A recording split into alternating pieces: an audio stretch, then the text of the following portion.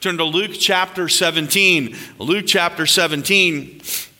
We are continuing in our Miracles of Christ series this morning, but we're jumping ahead a little bit so that we can talk about the 10 lepers. And of course, 9 of them went on along their merry way, once being healed by Christ, but one returned and gave thanks and glory to God. And so we're going to look at thankfulness this morning, of course, being Thanksgiving Sunday, but we are going to stick with our series, The Miracles of Christ. And so going forward, we will jump backwards a little bit, but we did jump forward for this message this morning. Luke chapter 17. Now, I misspoke last week, and I announced that I was going to have Brother Krevar preach tonight, but I had just forgotten, I'd already promised him that he could have the weekend. He's gone to see some family this weekend, and for his family, it's a little more difficult. Only his mom knows the Lord.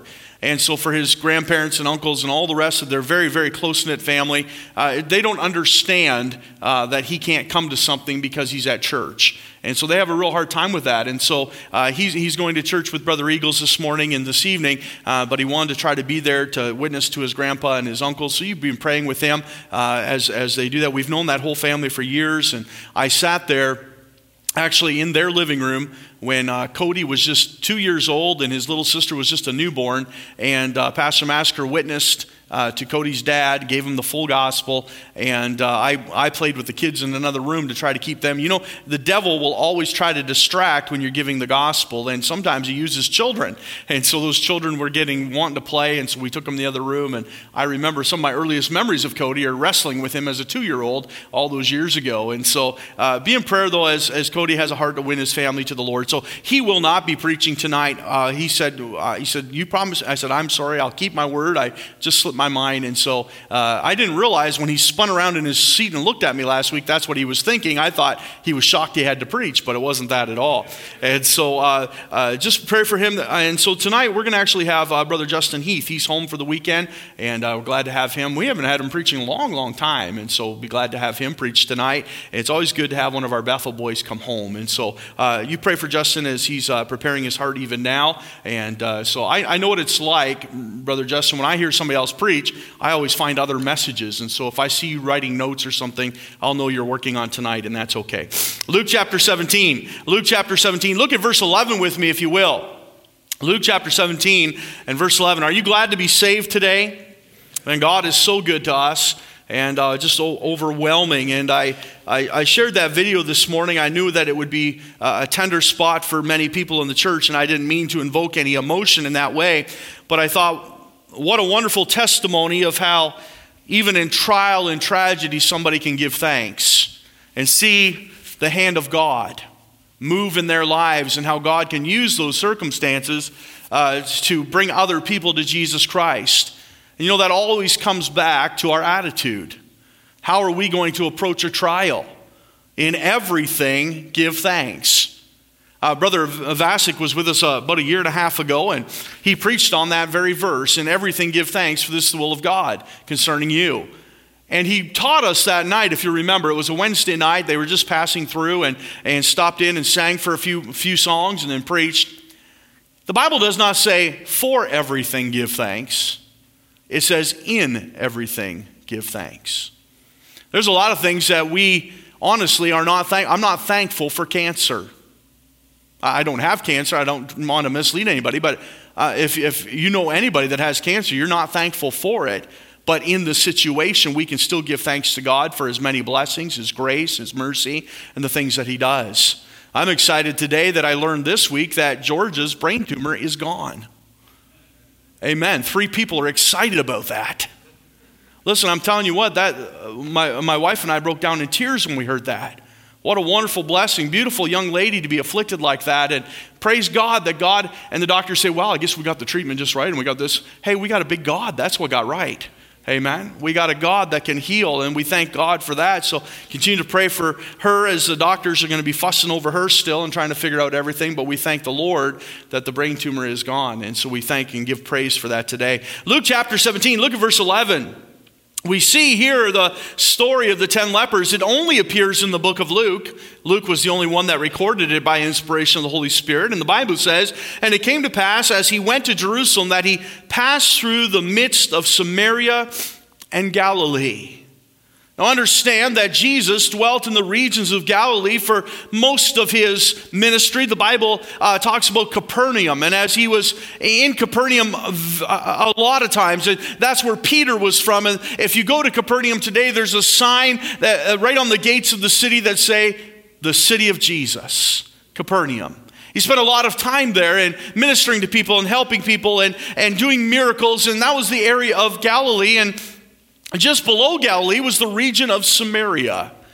And if you were going to get to Jerusalem and down in Judea, you would have to travel either east across the Jordan River and then south and back across the Jordan again, as many people would do just to avoid the Samaritans. Or you'd have to go through the heart of Samaria, as Jesus was prone to do. And so the Bible says that he was leaving this area and he was headed to Jerusalem in verse 11. And he would pass through the midst of Samaria and Galilee as he did so. And as he entered into a certain village, there met him 10 men that were lepers, which stood afar off. And they lifted up their voices and said, Jesus, Master, have mercy on us. When he saw them, he said unto them, Go show yourselves unto the priests. And it came to pass that as they went, they were cleansed. And one of them, when he saw that he was healed, turned back and with a loud voice glorified God. And fell down on his face at his feet, giving him thanks. And he was a Samaritan.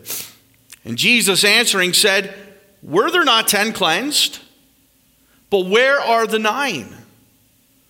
There are not found that return to give glory to God, save this stranger. And he said unto him, Arise, go thy way, thy faith hath made thee whole. Father, we thank you for your word. We do give you thanks and praise today, Lord, for your healing touch and power. Lord, we've been the last several Sundays looking at the miracles of Christ, but we're always so blessed and thankful and when we hear of one in our midst, and we do praise you today for taking this brain tumor, healing so many others over the years. And God, words are not enough to express. As the songwriter said, if the oceans were filled in ink and the sky with parchment made and every stalk on earth a quill, we still could not contain the whole of all that you've done for us. So we thank you and praise you. Lord, may you help us today. Fill me with thy Holy Spirit. I desperately need your help, and we ask that you'd speak to our hearts. And Father, we'll thank you in Jesus' name. Amen. As we've jumped ahead about 10 chapters in our study for this morning's purposes, we have to come to the understanding that there comes a certain point in Jesus' ministry that his miracle-working power has been well established now. This is nearing the end of the year of popularity, and Jesus has been ministering and working and healing and raising people from the dead, and word has spread throughout Israel that God has visited his people. It's been recorded that there are those who, when touched by Christ, the Bible says they blazed it abroad or they published it much.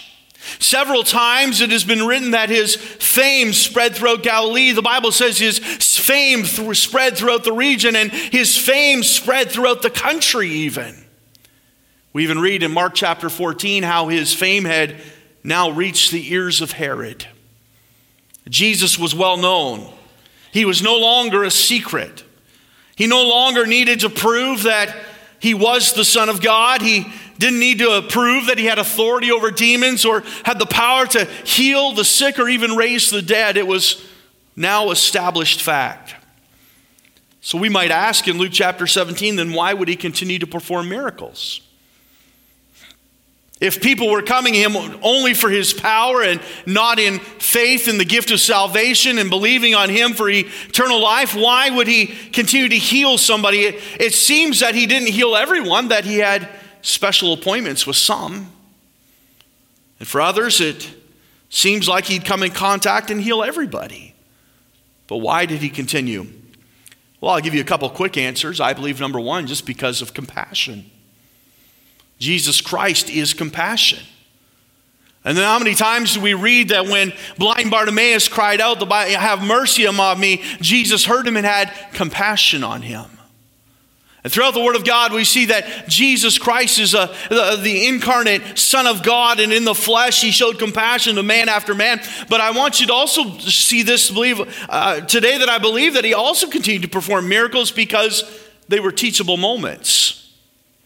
There was something that we can learn from every miracle of Christ that we can apply to our lives today, and I believe that this one's no different. So let's look at Luke chapter 17, and I want you to go through the miracle with me as we consider the things that are going on. The Bible says it came to pass as he went to Jerusalem, he passed through the midst of Samaria and Galilee. And when the Bible says the midst of Samaria and Galilee, I believe it's talking about a specific place. Because the very next verse talks about a certain village. Now, I might say last year we had a good time when we took the kids down to see Noah's Ark. And speaking of Noah, Noah Vart went with us. And Noah wanted to write down every state we had gone through. He'd never never gone anywhere further than Barrie, Ontario before. He says, I got to call my mom.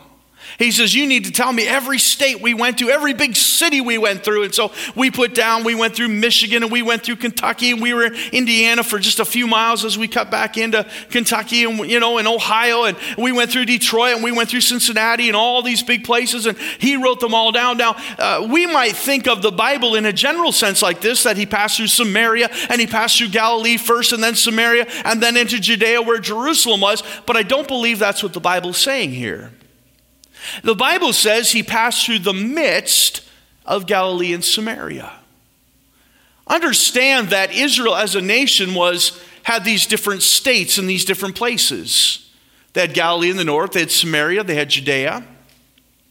In other times, they had the upper and the lower kingdom. But they were not geopolitical borders like we have today. There was no checkpoints to pass through. And so when the Bible says that he was passing through the midst, I believe he was between those two regions. He was just in the southern part of Galilee or the northern part of Samaria, but he was in an area where people were kind of commingling. There was people from Samaria, there was people from Galilee, and they were maybe even getting along. Can you imagine that? They were even perhaps visiting the same marketplaces and going and fetching water in the same places. You see, normal people don't have those fights. It's the politicians that had the problems. It was the Pharisees. It was, Jesus pointed out very well to us, who is your neighbor? And it was the Samaritan that was kind to the Jewish man. And so that's usually a problem for other people.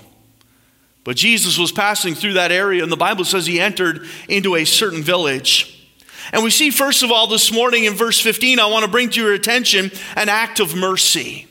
We see first about this miracle, we see an act of mercy. But when I say an act of mercy, we understand the miracle. The Bible says in verse 15, and one of them, when he saw that he was healed, turned back and with a loud voice glorified God. The Bible says in verse 14, it came to pass that as they went, they were cleansed. And so we see that the Lord Jesus Christ gives them an act of mercy. But in this act of mercy, I want you to see a purpose this morning. I don't believe that Jesus ever worked just willy-nilly. He didn't do anything that just stood by itself for no purpose whatsoever. And I want to give you some purposes for this act of mercy. First of all, we see he did it to exalt the Father.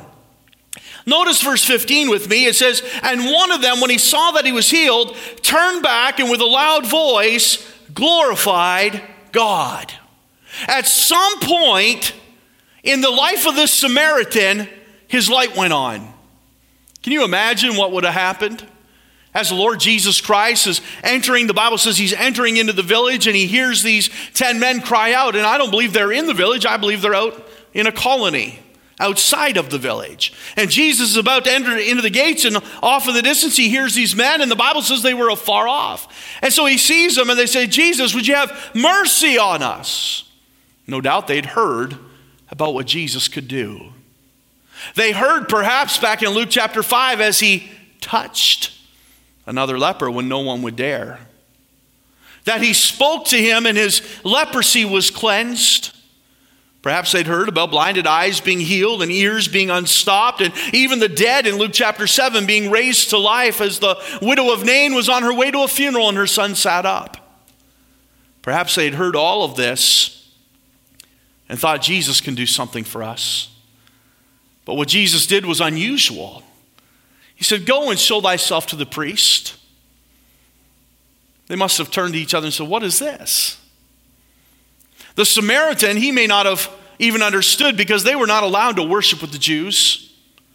They didn't have a synagogue they could go to. You remember the woman at the well, she indicated that they would worship in the mountains in Samaria.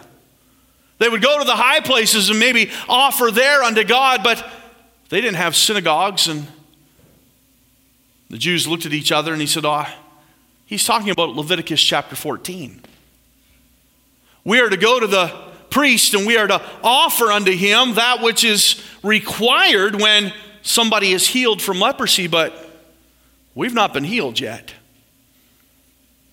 And maybe one of them got the idea, well, maybe we should go.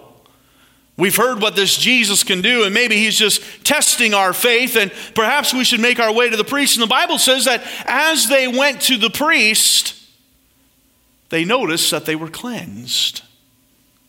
Verse 15 says they were healed. This is speaking of a physical cleansing and a physical healing, but there was a purpose behind this act of mercy. You'll notice in verse 15 that one turned back and with a loud voice glorified God. Can I share something with you this morning, folks? I'm scared that when we stop glorifying God, he'll stop working. There's a purpose to his working in our lives. There's a purpose to his blessings, as the ensemble just sang about. And there's a purpose to what God does. And he wants us to exalt his name and glorify his name. And I'm afraid that if we give up on that and we stop for one moment, God will just stop working in our lives. I think it was last week I shared a little bit about the Song of Solomon, how the bride had gone to bed and she'd put off her shoes, and the bridegroom knocked upon the door, but she would not answer. She says, I've put off my shoes and I've put on my bedclothes and I am in bed for the night. And he put his hand over the keyhole, and the smell of myrrh caught her attention, and she ran to the door and he was gone. But as she went through the streets of the city looking for her beloved, she said, he is sweet and he is dear to me. And she proclaimed the name of the one that she loved, and he appeared. The Lord wants us to talk about him. The Lord wants us to proclaim our love for him and to tell how sweet he is. Can I just say this as an aside this morning? Listen, don't lose your fervor for evangelism. You know, there's a lot of folks here today. If I can encourage you, there's a lot of folks, you're retired and you've got time off. Come and put in 2 hours at the fair booth. You could have done that this week. 10 people exhausted while others have lots of time on their hands. Don't lose your fervor for evangelism. Let's talk about Jesus. The King of Kings is he. The Lord of Lords supreme through all eternity. Let's tell people about him and let's exalt the name of the Lord. And you say, why? Because Jesus said, I beseech you therefore, brethren, by the mercies of God, because of what Jesus has done, present your bodies a living sacrifice. Give him something. He deserves it. King David was wanting to offer unto the Lord, and he was looking for a place to do his burnt offerings. And you'll remember he was given a threshing floor. And David said, I will not offer anything unto the Lord that costs me nothing. And he insisted on paying because it must be a sacrifice. He understood the glory of God. And so this act of mercy was done that we must give God the Father glory. It was to exalt the Father. Secondly, I believe God showed this act of mercy to elicit faith. Look at the Bible says in verse 19, it says, and he said unto him, arise, go thy way, thy faith hath made thee whole. You'll understand there was 10 men that believed in the power of God to heal. But they didn't want to trust Jesus for salvation. They called out for mercy from Jesus Christ, for they'd heard of the miracles this prophet of Galilee had performed. But only one turned back and had enough faith to be saved.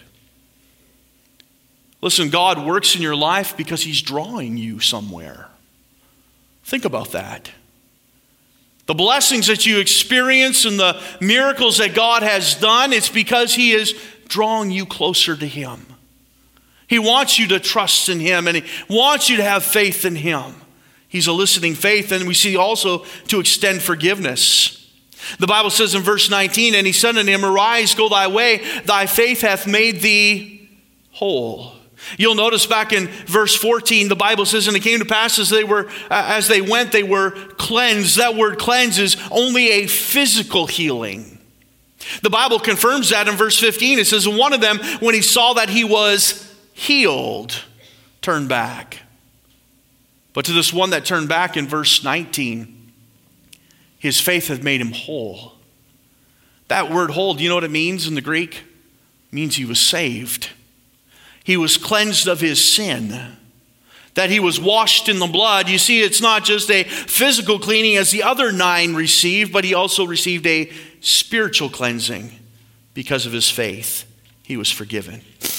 We've seen the act of mercy. I want you to see, secondly, an appreciation of the miracle. Look at verse 15 and 16.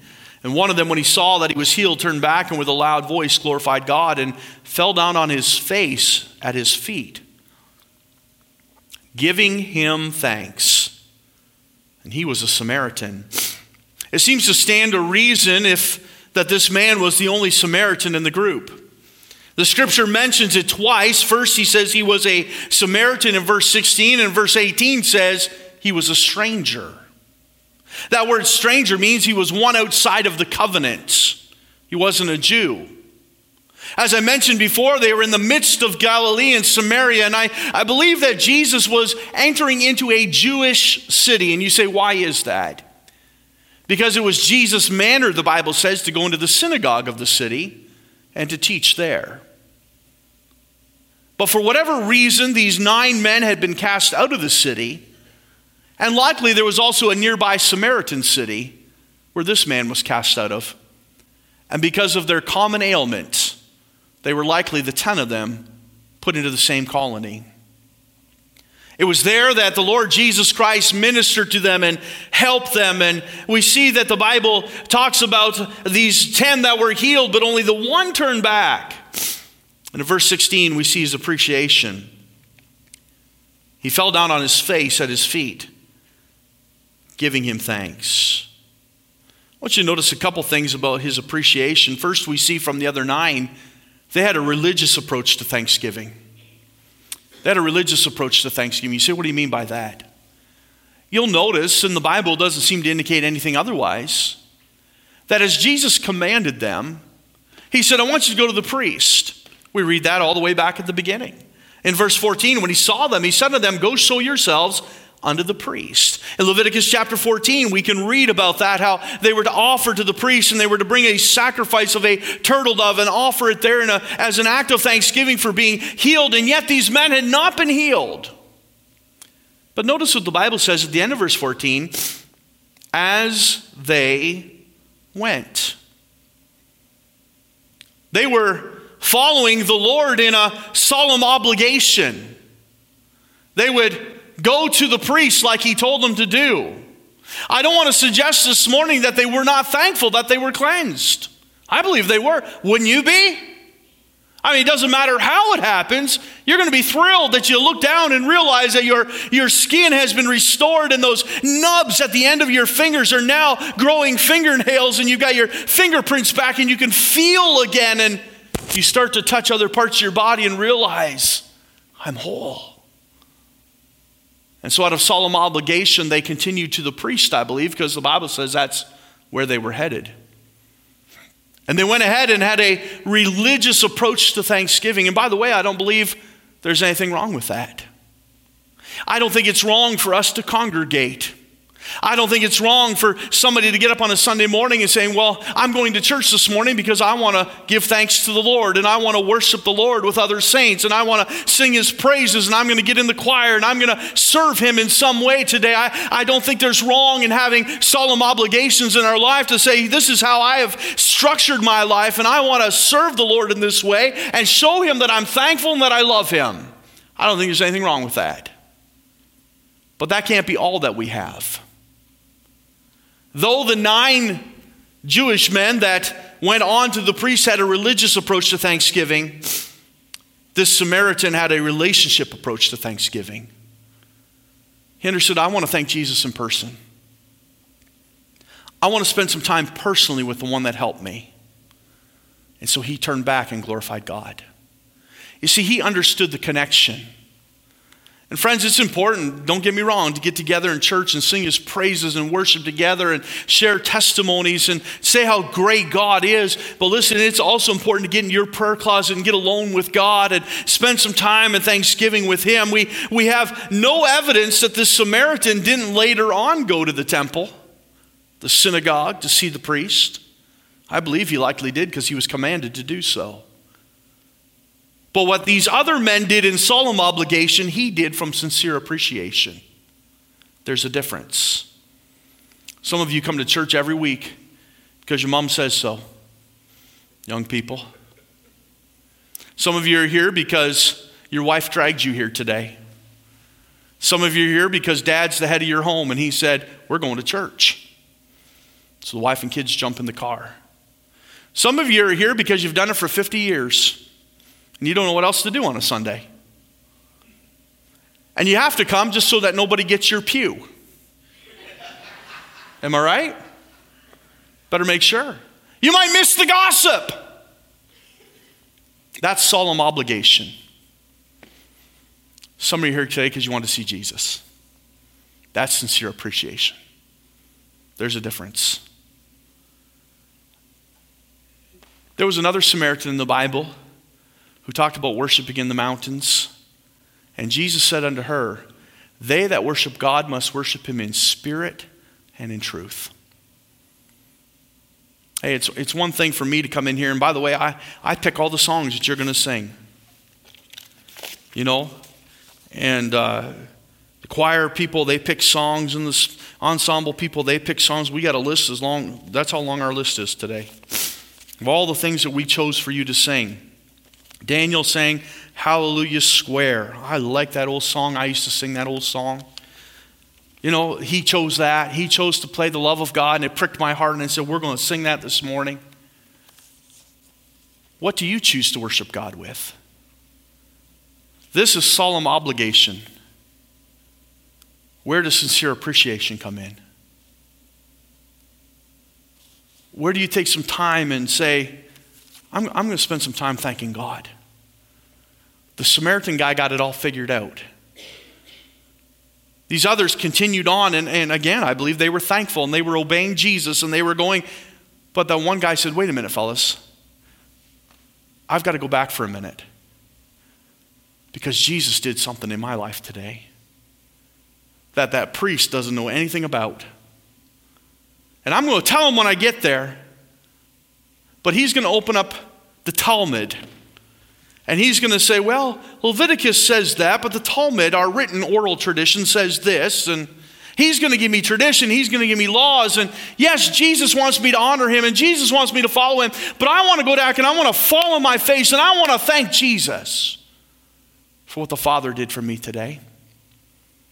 That's sincere appreciation. It came from the heart. And then we see, thirdly this morning, we've seen an act of mercy and appreciation of the miracle.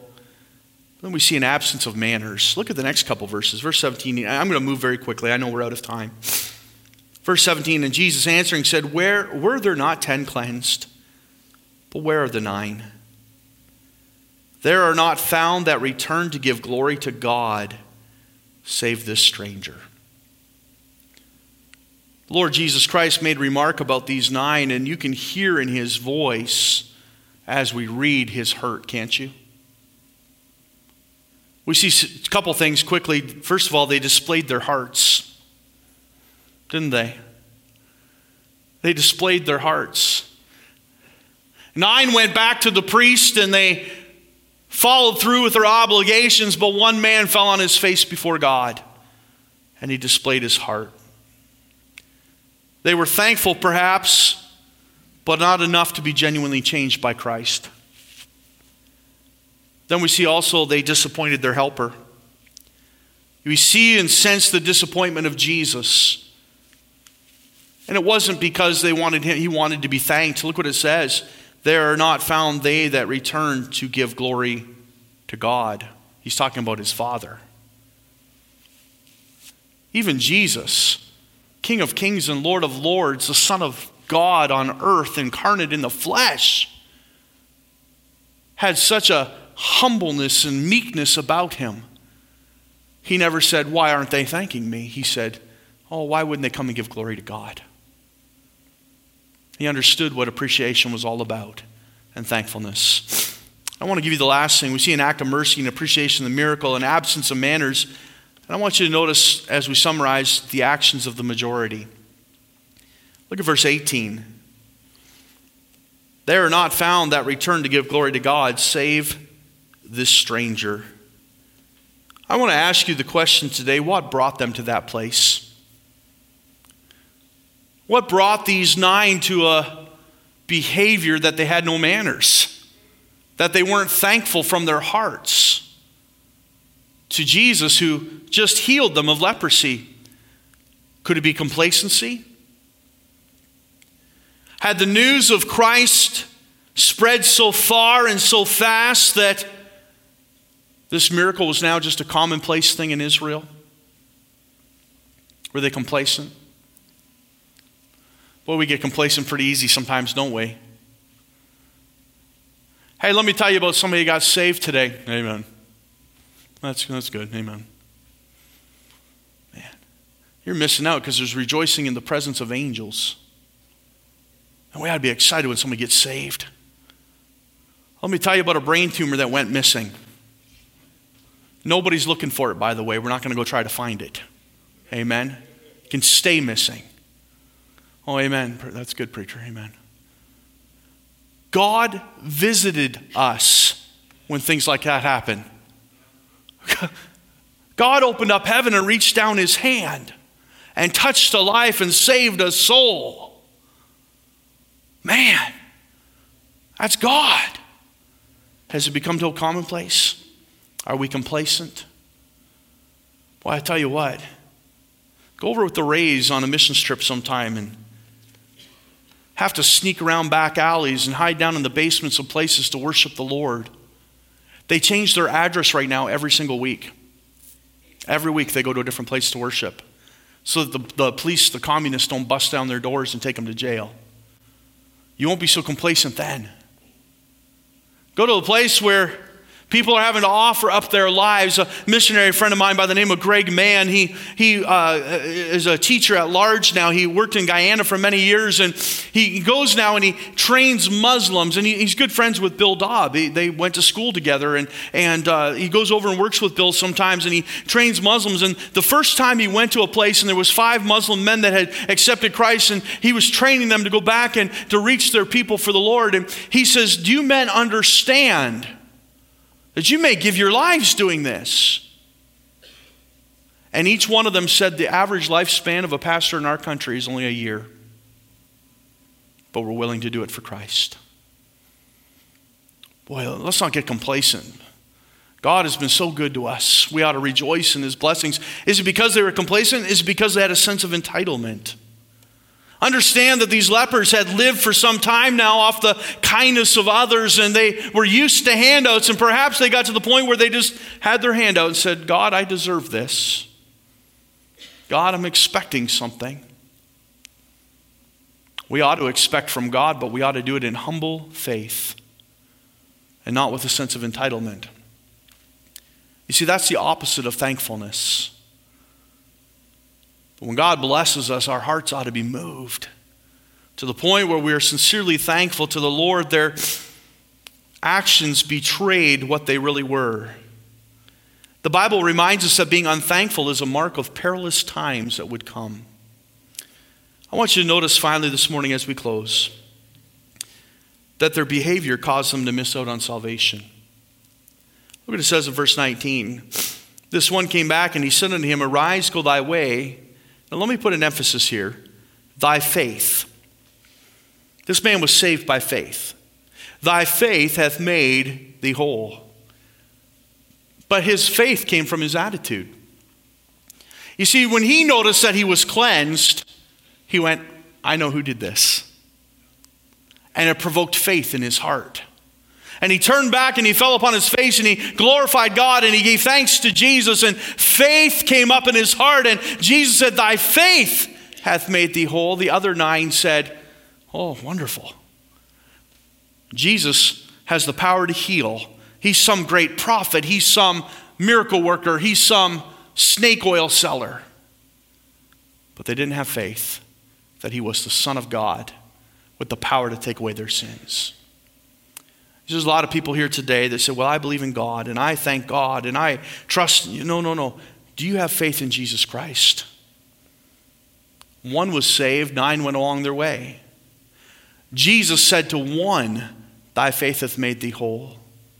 And his life was forever changed. You say, what is the difference? It goes back to my previous thing. One of them worshiped God through religion. One decided, "I want a relationship."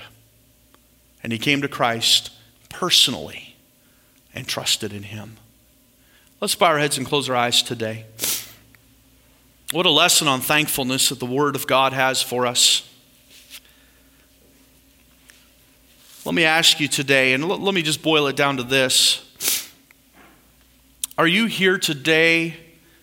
Do you follow the Lord out of solemn obligation or out of sincere appreciation? Only you can answer that. The one with sincere appreciation had some fruit in his life. There was a joy that was bubbling over. There was a humbleness before Jesus Christ as he fell upon his face and he gave glory to God. The ones with sincere obligation, we never hear about them again.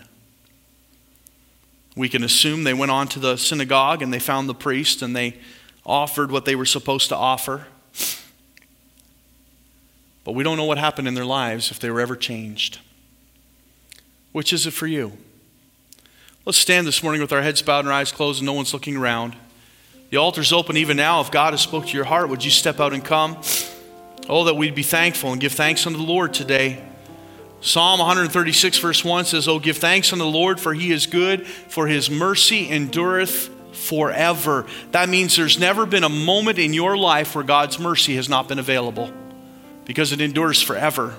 And he is eternal. He's from everlasting to everlasting. Would we give thanks to him today? Brother Baker's going to sing.